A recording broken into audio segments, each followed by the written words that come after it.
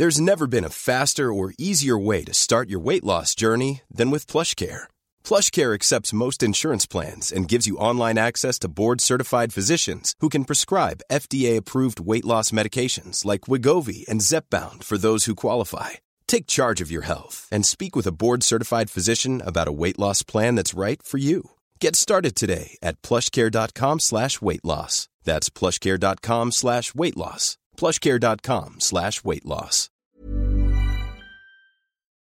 Et c'est dans la joie et dans la bonne humeur qu'on va commencer cette masterclass d'Acast. Oui, donc du coup, c'est moi qui commence. Vas-y. Très bien, ravi. Eh bien, ravi, on est là pour vous parler pendant une petite demi-heure et puis recueillir des questions s'il y en a de Acast. Acast, qu'est-ce que c'est ? On va y arriver juste après. Mais Acast, c'est surtout l'un des partenaires de l'été du contrôle qu'on est fiers et heureux de co-parrainer avec KissKissBankBank de l'été du contrôle. L'été du podcast, ouais, l'été du podcast de Grande Contrôle. Et donc du coup, voilà, on termine un petit peu sur cette masterclass pour vous présenter un petit peu qu'est-ce que c'est que Acast, qu'est-ce qui se cache derrière ce mot. Et allons-y, donc ça c'est notre voilà, c'est notre tag de marque pour les histoires, c'est sympa, mais on n'a pas grand-chose à dire dessus. L'été du podcast, l'avenir d'un nouveau média. Pour vous la faire un petit peu en très raccourci sur l'histoire d'Acast, Acast, c'est une boîte qui est née en 2014 à Stockholm. C'est donc une entreprise suédoise qui a ouvert son antenne française l'année dernière, en janvier 2019, chapeautée par monsieur Yann Thébault, qui a un petit peu drivé l'ouverture de Spotify en France, donc qui est un vieux vétéran de l'audio digital. Et moi, j'ai rejoint cette boîte-là en tant que directeur des contenus, donc ce qui est un titre un peu pompeux pour tout ce qui est relation avec les médias, les studios et les podcasteurs indépendants que l'on défend chez Acast. Et Mathilde nous a rejoint en octobre. Oui, ça fait bientôt 1 an. Pour justement nous accompagner sur cette partie justement de contact, de relation et surtout de répondre à toutes les questions de nos podcasteurs. On est une équipe de 12 personnes en France aujourd'hui. Et Acast, en fait, travaille sur un petit peu tous les éléments et toutes les structures et toutes les problématiques du podcast. Donc, qui sommes-nous ? On est, comme je l'ai dit, l'heureux partenaire de l'été du podcast. Et on a du coup aussi eu le grand plaisir de pouvoir animer certaines des masterclass qui ont eu lieu sur cette scène même. Et certaines des conférences aussi qui ont eu lieu pour discuter un petit peu de toutes les problématiques sous-jacentes de ce joli média qu'est le podcast. On se définit aussi comme l'expert du podcast. Acast, c'est une boîte, comme je disais, suédoise à la base, 2014, qui a essaimé sur 13 territoires, dont tous les territoires matures du podcast, c'est-à-dire les États-Unis, l'Angleterre, l'Australie, l'Allemagne, la France, le Mexique depuis quelques mois. Donc en fait, l'idée, c'est aussi d'amener en France une structure et une avance technologique qu'on n'avait pas forcément encore l'année dernière, mais aussi d'amener une sorte de venir un petit peu avec notre boule de cristal pour aider les podcasteurs français à se repérer dans le paysage en suivant un petit peu aussi et en s'inspirant de ce qui s'est fait dans les autres pays.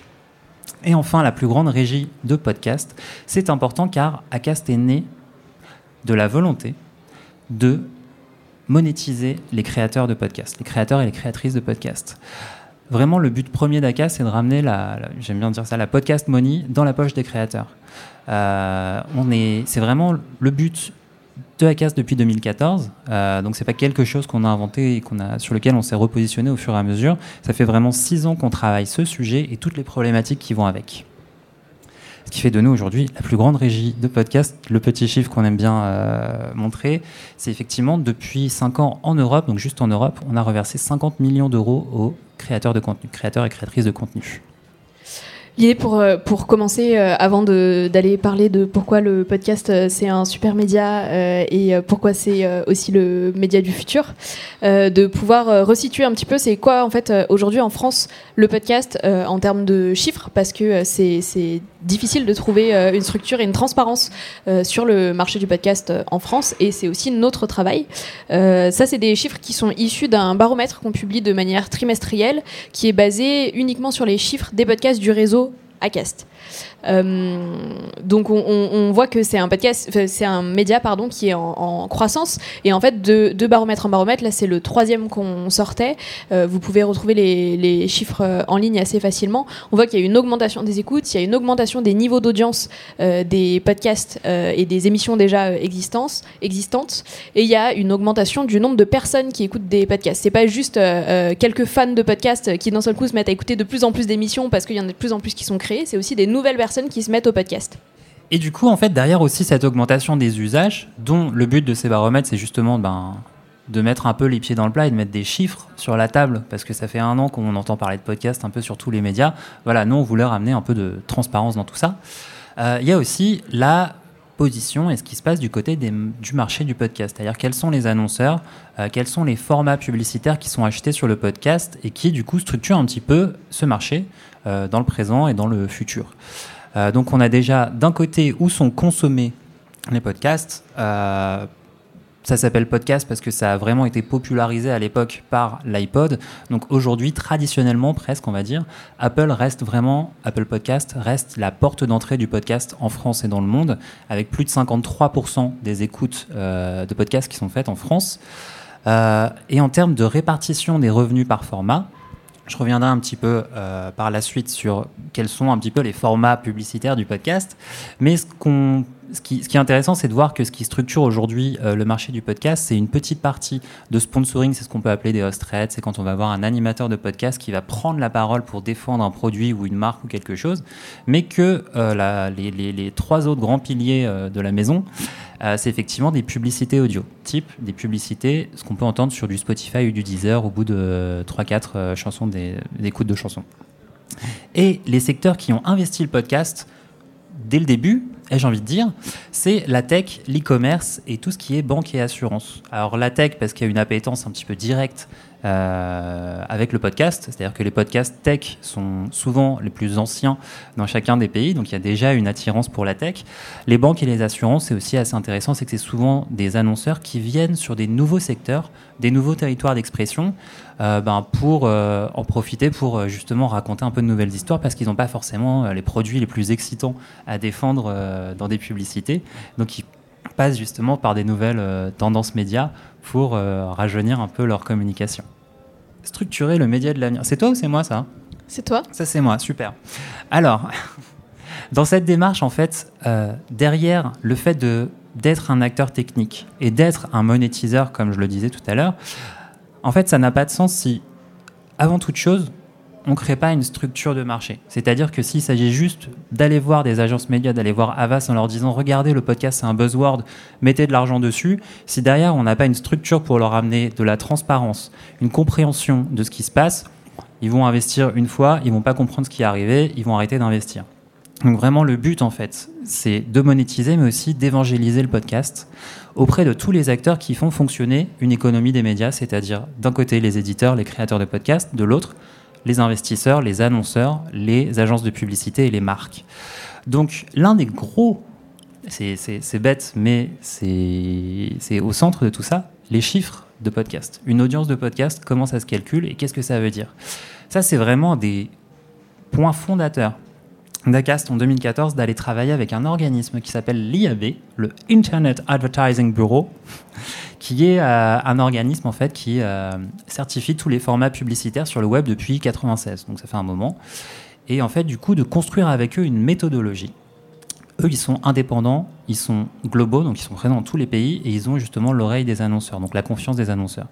Donc on a construit avec eux et d'autres boîtes de podcasts une méthodologie de calcul des audiences qui aujourd'hui devient une norme, qui nous permet en fait à tous les hébergeurs qui sont certifiés par l'IAB de pouvoir comparer des choux avec des choux, des chiffres d'audience avec des chiffres d'audience, et de pouvoir petit à petit dire voilà la structure un petit peu des audiences de podcast en France, le million d'écoutes de ce podcast-là, c'est un vrai million entre guillemets certifié qui est fait au maximum par des gens réels qui écoutent ça derrière.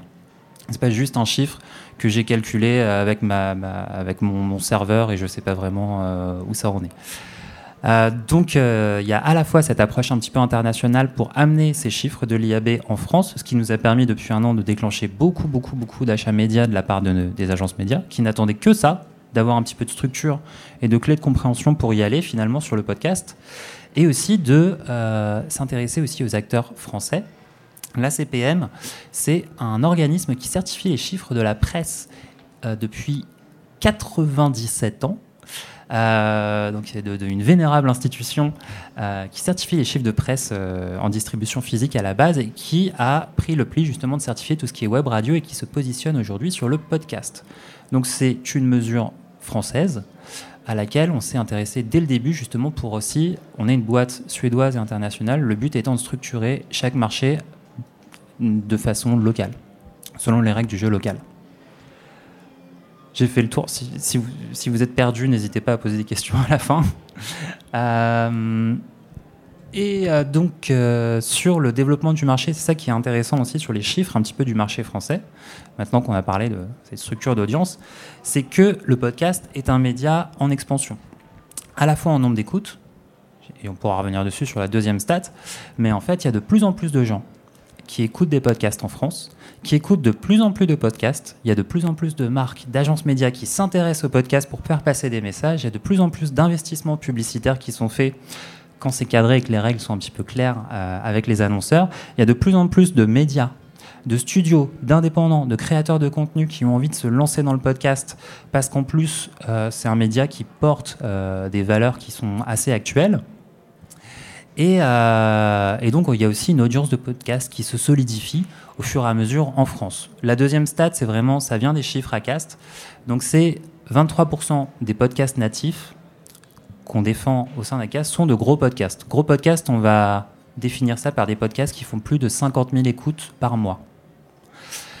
Et en fait, à partir de 50 000 écoutes par mois, c'est vraiment le premier jalon sur lequel, en fait, un podcast va acquérir un certain niveau de notoriété, sur lequel des marques qui ont besoin d'investir de l'argent vont avoir suffisamment d'écoute pour pouvoir y aller, investir de plus en plus et construire une stratégie de marque qui va pouvoir toucher le maximum de personnes. Ce qui est intéressant, c'est que sur ces podcasts qui font plus de 50 000 écoutes par mois, la plupart, ce sont des podcasts qui ont au moins 50 épisodes, parce que c'est aussi un média de la régularité. C'est vraiment un rendez-vous, le podcast. C'est un, je ne vais pas dire magazine, parce que ça fait un peu vieux monde, mais il y a vraiment cet aspect suivre quelqu'un qui porte une parole, une promesse ou une ligne éditoriale qui nous intéresse, soit-elle sociétale, soit-elle divertissante, soit-elle politique, et qui peut nous emmener explorer en fait tout ça avec elle ou lui. C'est vraiment ce qui a apporté tous les podcasts originaux, les couilles sur la table et tout ça, qui sont vraiment venus proposer quelque chose, une promesse édito qu'on ne trouvait pas ailleurs. Donc 50 000 sur le point de bascule, je l'ai fait. Et le marché français manque de contenu, c'est quelque chose qui paraît un peu contre-instinctif. Mais en fait, selon les stats Acast, c'est-à-dire selon ce que moi je peux regarder dans ma petite machine à statistiques, on a aujourd'hui plus d'auditeurs uniques à Paris de podcasts que d'auditeurs uniques de podcasts à Londres. Par auditeur unique, j'entends une personne qui est identifiée comme une IP, enfin une personne qui écoute un podcast durant un mois.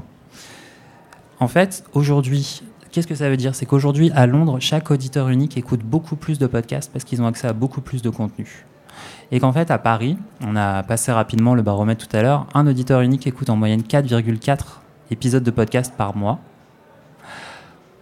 Parce qu'en fait, on ne couvre pas encore toutes les verticales, on n'a pas encore autant de richesses et d'offres de contenu qu'il y en a à Londres. Ça veut dire qu'aujourd'hui, en fait, il reste énormément de place sur le marché du contenu, sur le marché du podcast, pour raconter des nouvelles histoires et pour amener surtout sa propre patte et sa propre voix à toute cette aventure. Et nous, on est là. Nous, on est là pour accompagner tout ça, essayer de le monétiser. Et je crois que j'ai fini. Ah non, être sur tous les fronts. Je parle beaucoup, merci. Acast, en fait, derrière l'aspect justement technique et monétiseur, le podcast, c'est vraiment un ensemble d'éléments. La technique, ça va être où est-ce que je vais héberger mes podcasts, quel serveur va les garder, comment est-ce que je vais les distribuer à Apple, Podcast Addict, Spotify, Deezer, comment je vais récupérer les statistiques de tous ces organismes-là, comment ces chiffres-là vont avoir du sens. Je rétropédale sur l'IAB. Comment est-ce que je vais insérer mes publicités, vraiment comment est-ce que je vais faire ma promotion, comment je vais faire connaître mon podcast, comment est-ce que je communique avec Apple Podcast pour avoir une mise en avant. Comment est-ce que je connais mon audience de podcast ? Combien il y a d'hommes, de femmes, de personnes non genrées dans mon audience ? Quels sont leurs âges ? Et ainsi de suite. Tous ces sujets-là, en fait, tous ces sujets techniques, on va les couvrir sur Acast. Et puis après, il y a toute la partie commercialisation, communication. Et on est là vraiment, pas juste pour être un tournevis et répondre à un ou deux besoins techniques, mais pour être l'entièreté de la boîte à outils du podcast, qui, parce qu'on est sur tous les terrains et qu'on a connecté tous ces éléments entre eux, va pouvoir vous donner une réponse et une vision et des réponses à vraiment toutes les questions qui peuvent concerner la structure, la stratégie, l'ambition de votre podcast. On est après au contact de tous les intervenants du marché. Il y a beaucoup trop de choses sur ces slides afin de défendre les intérêts de tous les créateurs et les créatrices, que ce soit éditorialement, mais évidemment, encore une fois, en termes de revenus. Le but d'Acast, c'est de rémunérer les créateurs et les créatrices de contenu. Bonsoir. Je vais vous parler un petit peu du coup des formats de monétisation parce que là on a parlé beaucoup du marché, de l'aspect théorique de ok, c'est quoi notre travail, on structure le marché, on va avoir des agences et tout ça, et c'est des grands mots de commerce, mais côté créateur et créatrice de contenu, comment est-ce que ça se passe en fait? Nous on propose 3 types de formats généralement aux annonceurs avec lesquels on travaille, et du coup aux créateurs et créatrices avec lesquels on travaille. C'est à la fois effectivement, comme disait Cédric, le spot audio, donc les spots un peu classiques qu'on entendrait sur Spotify, Deezer, entre 2 morceaux. Le sponsoring, donc le créateur ou la créatrice de contenu qui prend la parole pour parler d'une marque, pour parler d'un produit auprès de son audience directement, et le contenu de marque qui là peut avoir des formes très large et varié, parce que ça peut être à la fois la création d'un podcast dédié à une marque avec la marque du début à la fin, ou la création d'un épisode spécifique. On l'avait fait par exemple avec le podcast Maintenant vous savez, qui est un podcast de vulgarisation. Maintenant vous savez, on leur avait demandé de faire un petit épisode sur comment ça fonctionne, c'était quoi, c'était les enzymes dans la bouche il me semble, et c'était en partenariat avec Zenjum qui est un dentifrice. Donc l'idée c'est vraiment d'avoir toute cette partie là. Généralement on fonctionne principalement avec les spots audio et les sponsoring. Et comme on le disait tout à l'heure sur les chiffres du baromètre, les investissements, principalement, ils se font en spot audio. Le sponsoring, il est là pour venir apporter une espèce de plus-value. C'est quelque chose qui vient de manière moins régulière et qui vient apporter... je passerai plus vite si c'est après. Qui vient apporter des revenus supplémentaires sur une période. Mais attends, j'ai pas terminé. Sur les formats en termes de... Vas-y, t'as parlé pendant longtemps, je t'ai pas interrompu. Sur les formats, sur où ils se placent dans le podcast, on a aussi les classiques pré-roll, mid-roll et post-roll. Je les définis là parce que c'est pas forcément évident pour tout le monde et qu'on va en reparler. Le pré-roll, c'est la publicité qui va arriver au début du podcast. Alors pas forcément avant le podcast, mais qui va arriver en tout cas dans les premières minutes du podcast. Le mid-roll, ça va arriver au milieu, et le post-roll, ça va arriver à la fin. Pareil, pas forcément à 100% de l'épisode quand c'est terminé, ça peut arriver un petit peu avant. En France, pour vous donner une info avec les podcasteurs avec lesquels on travaille, par défaut, généralement, on met un pré-roll et un post-roll. Donc une pub au début, une pub à la fin. C'est assez rare pour l'instant qu'on ouvre un mid-roll parce qu'on n'est pas encore habitué à avoir de la pub au milieu d'un épisode, et qu'on a aussi des épisodes qui sont pas forcément assez longs. Quand il y a des épisodes qui durent 20 minutes, en fait, c'est pas cohérent de venir mettre 3 pubs au milieu d'un contenu. Ce serait hyper relou, et c'est justement ce qu'on cherche à ne pas reproduire de ce qui existe ailleurs, notamment en radio, en termes de pression pub. Donc c'est ce que je disais tout à l'heure sur les revenus, sur la moula des podcasteurs. Grosso modo, les pubs audio génèrent un matelas fixe qui va revenir tout au long de l'année, et qui va être l'argent sur lequel on peut compter, et potentiellement sur lequel on peut faire une projection même plus ou moins fiable selon les périodes. Quand il y a une pandémie mondiale et un confinement, c'est un peu moins fiable, on va pas se mentir. Mais grosso modo, ça permet de faire un matelas solide. Et les sponsoring, qui se débloquent à partir des fameuses 50 000 écoutes mensuelles que Cédric mentionnait. Donc on a remis la jolie pyramide des contenus, qui n'est pas proportionnelle. Je préviens, ne retenez pas cette image en se disant ouais, c'est pile poil 3 blocs pareil. C'est pas le cas, c'est juste les chiffres, ils rentrent pas si on le fait de manière proportionnelle.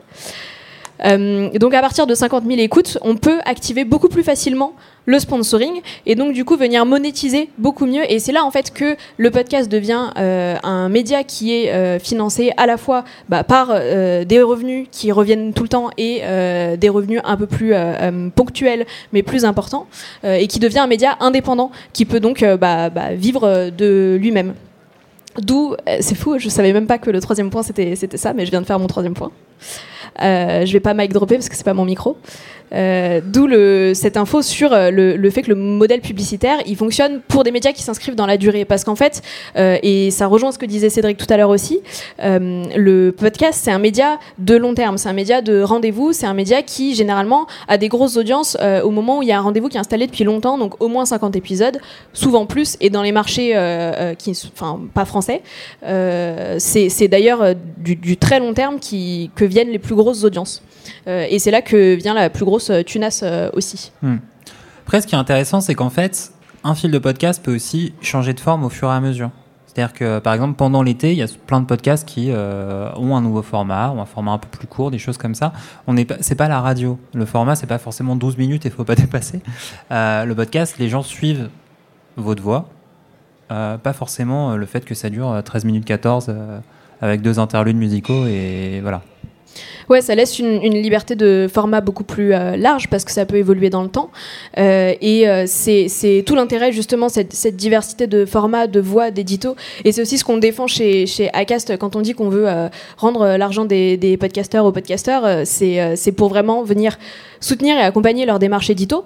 D'où cette slide sur l'alignement des thématiques publicitaires et des thématiques éditoriales. L'idée, et c'est vraiment notre travail, c'est de venir rendre cohérent tout ça et de faire en sorte que la publicité ne vienne pas déjà nuire à l'expérience auditeur-auditrice et ensuite qu'elle soit le plus en lien possible avec les audiences, avec les thématiques abordées, qu'il n'y ait pas de clash qui se fasse à ce niveau-là. GIF de notre outil interne qui montre que, comme je vous disais tout à l'heure, les pré-rolls, mid-rolls et post-rolls peuvent être déplacés. L'idée, c'est de pouvoir les insérer de la manière la plus naturelle et agréable possible à l'oreille des auditeurs et auditrices. Et c'est aussi, par exemple, quand il y a des sponsorings, d'écrire des sponsorings marrants, de faire des blagues. Au UK, on a un podcasteur qui fait des sponsorings qui sont devenus iconiques parce qu'il fait des chansons à chaque fois qu'il fait un sponsoring. C'est ultra marrant, ça rentre dans la tête, ça marche carrément. Et en fait, en France, on n'a pas encore trouvé complètement notre voie sur du sponsoring un peu marrant, un peu décalé. Mais c'est l'idée et c'est vers ça qu'on veut aller et c'est vers ça qu'on veut amener les annonceurs aussi. Notre équipe commerciale, elle fait un taf super là-dessus, sur expliquer aux annonceurs que c'est comme ça en fait qu'on va réussir à faire concilier le podcast et la publicité. Sur le développement des audiences. Notre travail en tant qu'équipe contenu à Cédric et moi, c'est effectivement d'être en lien avec les créateurs et créatrices de contenu et donc du coup de les aider notamment à développer leurs audiences. Grosso modo, l'idée là, c'est de vous donner un peu des points importants sur lesquels nous on bosse et auxquels vous pouvez penser en tant qu'auditeur, auditrice, mais aussi en tant peut-être que créateur et créatrice de contenu. Notez vos questions, il y a un temps à la fin pour échanger là-dessus. Grosso modo, on a quelques grands principes qui sont importants pour nous, notamment le fait de diffuser partout pour être entendu par tout le monde, pour être disponible le plus largement possible. En fait, on se rend compte à la lumière de cette stat que, grosso modo, Apple Podcast, vraiment, c'est la grande majorité des écoutes de podcasts, et les autres, c'est vraiment très faible en termes de proportion. Quand il y a notamment des situations d'exclusivité, et une exclusivité n'arrive pas avec Apple Podcast parce qu'il ne fonctionne pas comme ça, dans le meilleur des cas, il y a des exclusivités avec Spotify, et en fait ça vous ferme déjà à diffuser facilement avec une technologie facile, etc., que c'est dommage. Donc l'idée, c'est vraiment que, en tant que plateforme, on se considère comme plateforme agnostique, c'est-à-dire qu'on va diffuser partout, que ce soit depuis Apple Podcast évidemment, mais aux ordinateurs de bord embarqués dans les voitures, aux enceintes connectées et toutes les petites applis indépendantes Android aux noms obscurs qu'on ne connaît pas forcément toujours parce qu'il y en a beaucoup. Le deuxième point, c'est ce qu'on disait tout à l'heure, c'est la création d'un rendez-vous avec son public qui est hyper important. Grosso modo, un des conseils que je donne souvent à un podcasteur qui me dit « Ok, c'est quoi la meilleure fréquence de publication ?» La première réponse que je lui donne, c'est une fréquence de publication qui est cohérente avec ton projet éditorial, parce que pour celles et ceux qui étaient là, notamment à la masterclass de Faiseuse, donc sur l'exemple du podcast Conscience, c'est un podcast de fiction qui fonctionne par message WhatsApp. Et en fait, leur concept, c'était de publier un épisode à chaque fois qu'un message WhatsApp était envoyé d'un personnage à un autre. Donc là, ça aurait été incohérent de leur dire la meilleure fréquence fréquence de publication, c'est 1 fois par semaine. Non, ça n'a pas de sens. La meilleure fréquence de publication, c'est celle qui vient servir l'édito, et où le format vient servir l'édito. La deuxième réponse que je fais après ça, c'est généralement que la meilleure fréquence de publication, c'est celle qu'on peut tenir. C'est-à-dire que si vous décidez de publier un épisode par semaine, mais que en fait c'est compliqué à produire et que du coup il y a c'est les écoutes, comme on disait, sur le long terme. Donc c'est quand il y a des gens qui soit découvrent votre podcast et écoutent 3-4 épisodes d'affilée, soit qui parce que vous avez votre épisode qui est sorti, en rebond vont se dire ah mais j'avais pas écouté celui de la semaine dernière, donc du coup il y a un deuxième petit pic qui vient juste après. Et grosso modo, c'est pour ça qu'elle est importante, la régularité, c'est parce qu'on se rend compte aussi, quand nous on regarde les stats détaillés d'un podcast, que généralement le plus important jour d'écoute, c'est le jour de publication, parce que les gens sont au rendez-vous et les gens attendent le contenu. C'est ce que disait Cédric aussi tout à l'heure sur un auditeur, une auditrice de contenu écoute généralement 4,4 épisodes de podcast par mois. Mais en fait, ça fait pas beaucoup. Donc du coup, la personne, quand elle a une notification sur votre épisode est sorti, elle est contente parce qu'elle a un contenu à écouter. Et a priori, c'est 1 par semaine, donc c'est pas encore hyper régulièrement. Peut-être que plus tard c'est des courbes qui se lisseront, mais aujourd'hui c'est encore très visible. Et donc grosso modo, oui, deuxième info sur cet ECG d'un pas de plus en plus d'écoute et de personnes qui écoutent le contenu sur le long terme. Mais grosso modo, c'est à ça que ressemble la courbe d'un podcast en bonne santé. Ah, attends, avant que tu avances. Un autre point aussi qui est intéressant, c'est qu'à chaque publication d'un nouvel épisode, en fait, le nouvel épisode, sur ce pic-là, par exemple, il va souvent représenter que 50% des écoutes. C'est pas le nouvel épisode qui fait tout ça. C'est le nouvel épisode est là, il fait 50%. Les gens se rendent compte qu'ils ont oublié d'écouter ceux d'avant, ils le découvrent. Et en fait, ce pic-là, c'est tout le back catalogue qui revient, et qui revient, et qui revient. Et c'est pour ça que ces écoutes augmentent et qu'il y a un moment où ça finit par basculer dans, en fait, il y a suffisamment d'épisodes et de sujets qui ont été traités pour rassembler une communauté. Ce moment-là où entre les pics, c'est un peu plus rempli, le back catalogue est super important. C'est pas parce que votre premier épisode a été écouté que 1000 fois qu'en fait il sera pas écouté 10 000 fois par la suite à l'aune des publications des futurs épisodes. Oui, puis là on est aussi sur un podcast qui clairement juste ici a bénéficié d'une mise en avant sur Apple Podcasts et donc qui clairement a été découvert, et c'est pour ça qu'ici il n'y a pas un pic aussi net, mais il y a des gens qui découvrent dans cette période-là ce podcast. C'est parce que clairement c'était une mise en avant Apple Podcasts, et donc des gens qui se sont dit ok, je vais aller écouter quelques épisodes. Donc ça fait grossir à ce niveau-là, et justement, c'est la suite. Notre travail, c'est aussi d'aider les créateurs et créatrices de contenu à développer leurs audiences à grande échelle. C'est-à-dire qu'à petite échelle, il n'y a personne d'autre mieux que les podcasteurs et podcasteuses qui va défendre leur contenu, en parler, communiquer dessus. Donc on n'est pas là pour faire par exemple les publications Instagram, enfin le community management d'un créateur ou d'une créatrice. Tout ça, cette génération d'une audience qui en plus est souvent très incarnée parce que les personnes connaissent le nom de l'hôte de podcast, on peut pas le faire à leur place. Par contre, venir donner un coup de boost à ça et le faire grossir à une échelle beaucoup plus importante, ça c'est notre travail. Et notamment, ça fait partie de ce qu'on fait avec Apple Podcast. Donc, on est en lien avec leurs équipes londoniennes et régulièrement. Qui gèrent toute l'Europe, qui n'est pas francophone, qui sont 4. Donc ça fait beaucoup de contenu français qu'ils peuvent pas écouter pour choisir qu'est-ce qu'ils mettent en avant. Et Apple Podcast, ils font des mises en avant qui sont éditorialisées, donc ça veut dire qu'ils choisissent les podcasts qu'ils mettent en avant. C'est pas pour le coup, par exemple Spotify, c'est algorithmique. Comme vous avez des recommandations de musique parce que vous avez écouté tel ou tel artiste, c'est la même chose pour les podcasts. Donc Apple Podcasts, on bosse avec eux pour tout ce qui est mise en avant sur le carrousel, mise en avant dans les collections, les nouveautés, etc. Si vous avez un iPhone et que vous utilisez Apple Podcasts, potentiellement il y a certaines mises en avant, c'est nous qui les avons dealées avec eux. Donc l'idée c'est qu'on fasse ça pour soutenir les créateurs et créatrices de contenu. On a aussi mis en place des solutions de promotion à grande échelle.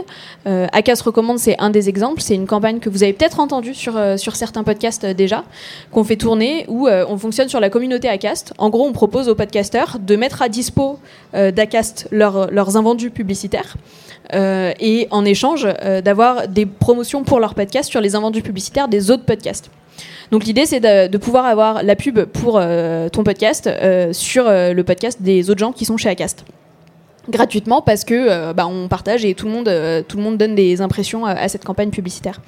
Et c'est aussi quelque chose qu'on développe en termes de cross-promotion. L'idée, c'est de mettre des podcasteurs dont l'audience, par exemple, est similaire en contact pour qu'ils puissent échanger entre eux et se dire « Ok, moi, je vais t'inviter dans mon podcast et te faire parler du tien. Moi, je vais diffuser une pub pour le tien à la fin du podcast et c'est trop bien, tout le monde est copain et tout le monde écoute des podcasts à la fin. » Et côté réseaux sociaux, alors je disais tout à l'heure, on n'est effectivement pas là pour faire le CM des créateurs et créatrices de contenu. Par contre, on est là pour apporter un soutien sur la communication, pour conseiller, parce qu'on a une expertise là-dessus. Et on a quelques outils aussi, notamment tout ce qui est les petits audiogrammes que vous pouvez voir sur Instagram, parce qu'Instagram, c'est ultra relou pour communiquer sur de l'audio. C'est des outils qu'on met à dispo des podcasteurs. On va pouvoir les conseiller sur qu'est-ce qui fonctionne plus ou moins bien. Et de la même manière, sur tout ce qui est relations presse, ça nous arrive de soutenir des podcasteurs aussi pour les aider soit à cibler les bons médias en termes de relations presse, soit carrément à faire un communiqué de presse directement. On a aussi une communauté, et j'en parlais un petit peu sur la partie Acast recommande et cross-promotion. On a une communauté de podcasteurs et podcasteuses qui est très forte, qui est vraiment bienveillante, et c'est des gens qui, notamment pour les indépendants, souvent travaillent tout seuls dans leur coin et savent pas trop comment ça fonctionne et comment faire les choses. Et c'est vrai que c'est pas évident. L'idée, c'est que c'est aussi notre travail de rassembler toutes ces personnes-là, de leur permettre de se rencontrer, d'échanger et de créer quelque chose, créer une émulation de communauté sur tout un tas de contenus. C'est pour ça qu'on organise à la fois des événements Acast pur et dur. On a déjà organisé un apéro. On a une masterclass en voie d'être organisée, mais il y a eu le Covid. Donc, en voie d'être digitalisée. Ouais. Mais on est en train d'y réfléchir. On organise des lives. L'idée, c'est de vraiment animer cette communauté. Et puis, ça participe, ce genre d'événement extérieur, ça participe de notre travail aussi en termes de communauté. Donc, l'été du podcast, mais aussi chaque année le Paris Podcast Festival, etc. On conclut. Pour conclure, en fait, je pense que ce que j'aimerais que vous reteniez, en fait, un petit peu en sortant de cette masterclass, c'est vraiment en fait cette espèce de double approche. Quand je dis que notre volonté et notre mission, c'est de structurer une économie des médias pour le podcast, c'est vraiment de pouvoir aider à faire grandir le podcast en tant que média, en tant que nouveau média qui s'inscrit dans un nouveau siècle avec de nouvelles problématiques. C'est-à-dire qu'aujourd'hui, un podcasteur ou un créateur ou une créatrice de contenu qui se met au podcast, c'est déjà quelqu'un qui veut sortir un petit peu du mode de pensée qu'on peut avoir sur des médias traditionnels. C'est-à-dire traiter des nouveaux sujets, c'est-à-dire retrouver une liberté de ton, retrouver une liberté de forme. Et en fait, ça peut s'appliquer à des médias traditionnels. La plupart des médias qui se mettent au podcast, c'est des médias de la presse écrite. Donc, pas mal, ont raté un peu le virage de la vidéo, et justement avec l'audio ils retrouvent cette forme de liberté, cette capacité à pouvoir passer 20 minutes sur un sujet et creuser, aller détailler dans le fond de sujets politiques, sociétaux ou d'actu qu'ils ont petit à petit perdu dans la consommation de pages web. Peu de gens passent 20 minutes à lire un article du Parisien, par exemple sur le Parisien. Pas mal de gens passent 20 minutes chaque jour à écouter Code Source, le podcast du Parisien. Et en fait, cette approche-là, des indépendants, des studios, personne ne crée le type de contenu de Binge avant que Binge soit là. Pareil pour Louis Média, pareil pour Mademoiselle. Personne ne s'adressait à des jeunes femmes 15-25 de cette façon avant que Mademoiselle y arrive en papier, et puis après en web, et puis après en podcast. Et personne ne lisait le Parisien comme il écoutait Code Source aujourd'hui. Donc il y a vraiment une transformation, une révolution des contenus dans le podcast. C'est pas une révolution technologique, vraiment la technologie du podcast. C'était la même en 2002, il y a une éternité, quoi. Donc c'est vraiment en fait le contenu qui s'est emparé du podcast. Le podcast français, fondamentalement, c'est un média qui a été très sociétal. Les couilles sur la table, c'est un des plus gros podcasts en France aujourd'hui. Ce truc-là aurait pas fait le prime time sur TF1, quoi. Ouais, puis on est aussi sur un média qui est accessible pour le coup souvent vu comme étant en tout cas plus accessible que la vidéo parce que ça demande moins de matériel et parce que aussi depuis l'essor de YouTube à l'époque de YouTube on pouvait pas encore dire t'as qu'à prendre ton smartphone et te filmer. Là on peut beaucoup plus facilement, donc on peut s'enregistrer plus facilement, on peut diffuser plus facilement. Il n'y a pas forcément de questions d'image et donc ça fait qu'il y a aussi des personnages qui sont pas les personnes qu'on a l'habitude de voir à la télé, qu'on a l'habitude de voir dans la presse de manière générale, dans les médias de manière générale, qui peuvent juste décider de parler dans un micro et potentiellement même quasiment sûr, leur apparence importe peu et leur appartenance à telle ou telle minorité importe peu aussi. Exactement. Et c'est même un outil aujourd'hui pour des radios qui pourtant sont rompues à l'exercice de la production audio, de se réinventer. Arte Radio, alors c'est pas, certes c'est une production, à la base c'est plutôt de la télé Arte, mais en fait cet espace d'expérimentation et de création ne pourrait pas exister en dehors du podcast aujourd'hui dans une structure radio ou télé. Donc c'est vraiment déjà un média qui est en train de se créer, de se réinventer, qui est loin d'avoir fini de se réinventer. Et c'est un média qui a fondamentalement des choses à raconter. Aujourd'hui, on est à un moment pas de l'histoire, mais en tout cas un moment du siècle où on prend conscience globalement qu'il faut changer quelques petits éléments parce que ça devient compliqué cette histoire de pandémie globale, d'économie qui marche pas, voilà, il y a vraiment des vrais sujets un petit peu politiques qui deviennent d'écologie, qui deviennent un peu plus mainstream et sur lesquels le podcast se fait vraiment force et voix.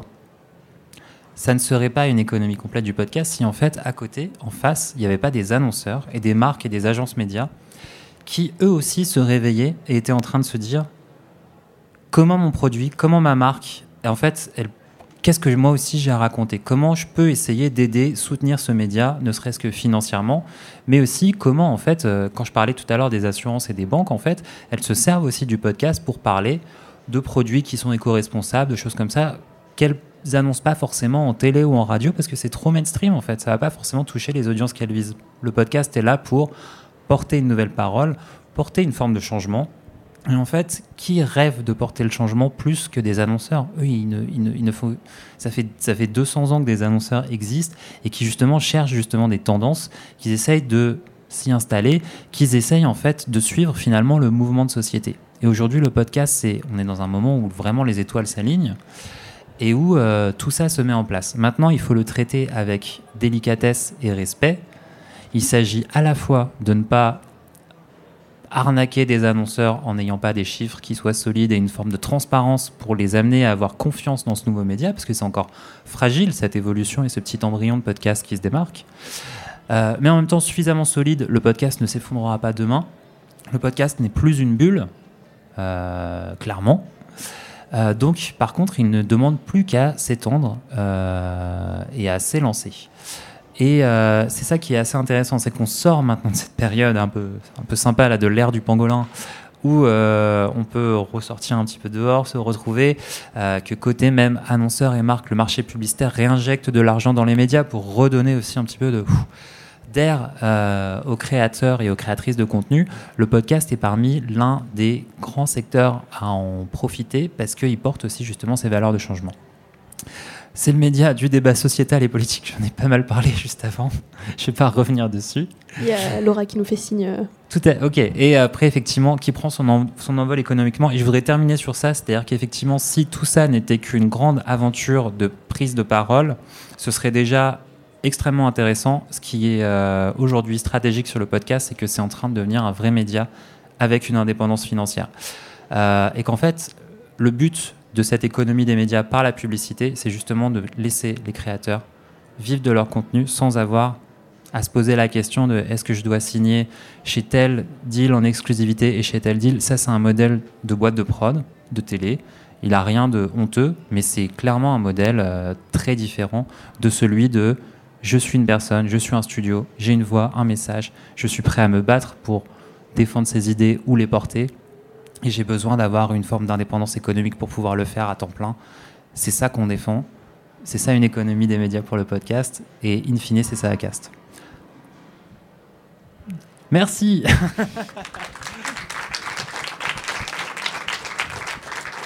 N'hésitez pas à nous suivre sur Instagram pour avoir toutes les actus du podcast. Oui, c'est pour ça qu'il y avait le petit truc en bas à droite, pour que vous puissiez tous aller sur Instagram. Non, mais en vrai, on partage des infos, on répond à des questions. Alors, on n'a pas encore de CM dédié à temps plein, donc on répond pas toujours... Ah je vais signer un deuxième contrat apparemment. Donc on n'a pas quelqu'un à temps plein dédié dessus, donc on répond pas dans la minute, mais par contre effectivement on échange régulièrement avec les podcasteurs, on met des infos, on a créé là un format qui s'appelle l'école du pod où on donne des infos sur le podcast un peu toutes les semaines sur tout un tas de sujets. Donc si c'est des choses qui vous intéressent, n'hésitez pas à nous retrouver ici. Et je crois qu'il est temps de lancer les questions. Merci Laura. Y a-t-il des questions dans la salle ? Tu vois, on aurait pu parler un quart d'heure de plus. Hein. C'est encore moi qui ouvre le bal. Forever Diane. Ouais, je viens à toutes les masterclass. Du coup, avec ce que vous dites sur l'émergence du podcast natif, est-ce que vous pensez que petit à petit, le podcast de rattrapage de type France Culture, qui remet du coup ses émissions en écoute sur les plateformes de podcast, ça va un peu mourir et ça va beaucoup moins se mettre en avant, et que du coup il y aura que des podcasts natifs qui seront pas mis directement en live, ou comme les podcasts de Mad qui au début étaient des podcasts de rattrapage qui se sont mis en podcast natif. C'est intéressant. Il faut un peu avoir une boule de cristal pour répondre à ça encore aujourd'hui, en toute honnêteté. Mais ce qui est intéressant, c'est de prendre le cas de Radio France. Radio France qui est de loin le média aujourd'hui du podcast de rattrapage en France, et qui, petit à petit, rentre dans une stratégie de podcast natif, c'est-à-dire de podcast et de création audio qui sont uniquement pour le web, sans passer par les ondes. Je pense que c'est aussi intéressant de se dire, à Radio France, en fait, France Culture, qui par exemple est une radio excellente, mais qui n'atteint pas les audiences de France Inter. En fait, France Culture, en podcast, est quasiment aussi fort que France Inter. Donc ça leur a permis aussi de se dire, tiens, en fait, même dans la façon de distribuer les contenus, il y a peut-être des choses nouvelles à inventer. Après, c'est une vénérable maison qui va prendre un petit peu de temps à aller vers des stratégies un peu différentes. Après, en fait, ça demande, c'est surtout en fait quelle est la structure d'une radio. Aujourd'hui, Radio France et comme la BBC en Angleterre, qu'on défend en Angleterre, qui sont partenaires d'ACAS, je veux dire, dans le financement d'une radio publique, et comme pour Arte Radio, il y a aussi une place à l'expérimentation. Ils sont déjà financés. Ils ne vont pas fermer s'il n'y a plus d'annonceurs. Quand on est, je ne sais pas, RTL ou Énergie, ou RMC, moi j'en ai cité 3, c'est bon. La question est différente. On a dit qu'en podcast, il n'y avait pas encore de règles. C'est-à-dire qu'aller vers le podcast, ça demande aussi de combien est-ce que je peux vendre, est-ce que je peux vivre en fait de ces podcasts natifs que je crée. Ce qui est une question que les indépendants n'ont pas à se poser aujourd'hui, puisqu'ils n'accèdent pas, ils ne sont pas dans les budgets radio. Donc, à voir. Après, il faut garder en tête aussi que, par exemple, la vidéo sur Internet n'a pas tué la télé. Elle a poussé la télé à se réinventer. Et que, en fait, les budgets publicitaires, donc les budgets médias qui ont permis de faire vivre la vidéo, n'ont pas forcément été tous ponctionnés sur la télé. Donc, en fait, est-ce qu'on est aujourd'hui à un croisement où les audiences plus jeunes, un peu plus digitalisées, les fameux millennials ou les générations Z ou X-Prime, Alpha, qui vont arriver, vont peut-être effectivement plus aller vers des programmes qui sont digitaux, et peut-être que la radio va faire sa mue au fur et à mesure. La presse est un secteur assez intéressant. C'est un secteur qui, même sur le web et sur le papier, a une très très très très très haute moyenne d'âge. Le podcast aujourd'hui, pour eux, c'est une façon de sortir d'une situation où potentiellement dans 20 ans, leurs lecteurs sont morts. Donc ils n'achèteront plus ou ils ne s'abonneront plus à leur titre, et qu'il faut aller ailleurs. Voilà un peu. Boule de cristal, mais il y a une tendance. Ce qui est intéressant, en tout cas sur le court moyen terme, pour te donner une réponse assez concrète de ce qui se passe aussi en ce moment, c'est que t'es pas obligé d'arrêter de faire du replay pour faire du natif. Et en fait, tout simplement, dans un premier temps, en tout cas, sur le long terme, je sais pas, parce que vraiment sur le long terme, en ce moment, il y a beaucoup d'incertitudes sur plein de choses, donc sur ça en particulier, je sais pas, je suis même pas sûre que ce sera notre priorité. Mais en tout cas, sur le podcast natif, il y en a de plus en plus qui se créent. Ça va pas forcément être le déclin de la radio replay, enfin du podcast replay. Par contre, en termes de proportion, effectivement, ça va certainement à un moment ou à un autre s'équilibrer. Et après, il y a plein de choses encore hybrides. Ce matin, annonce de Fracas. Fracas, c'est Charlotte Pudlowski de Louis Média qui va intervenir sur Radio Nova, donc une radio traditionnelle, une radio hertzienne, et qui vont en sortir un podcast qui sera disponible chez Louis Média. Donc, est-ce que c'est du natif, est-ce que c'est du replay ? Honnêtement, là, je ne sais plus. C'est le futur, en tout cas, je sais pas. On y va. On nous fait signe d'arrêter. Est-ce qu'on a le temps de prendre une dernière question ou même pas ? Même pas. Par contre, on sera dehors. Tu veux pas venir faire la gestuelle et moi je parle. C'est comme dans les discours politiques. Par contre, on sera dehors et on sera là toute la soirée, tous les deux, et avec d'autres membres de l'équipe ACAST que j'ai vu se glisser dans le public au fur et à mesure. Donc, n'hésitez pas à venir nous poser vos questions directement. Sinon, vous pouvez vous abonner à notre Instagram et nous envoyer vos questions. Mais sérieusement, n'hésitez pas à venir nous voir ou à nous envoyer un message et on en parle en détail avec plaisir. Et de toute manière, a priori, ce sera pas la dernière édition ni de cet événement, ni des masterclass ACAST. Donc on se revoit bientôt autrement. Merci beaucoup. Merci beaucoup.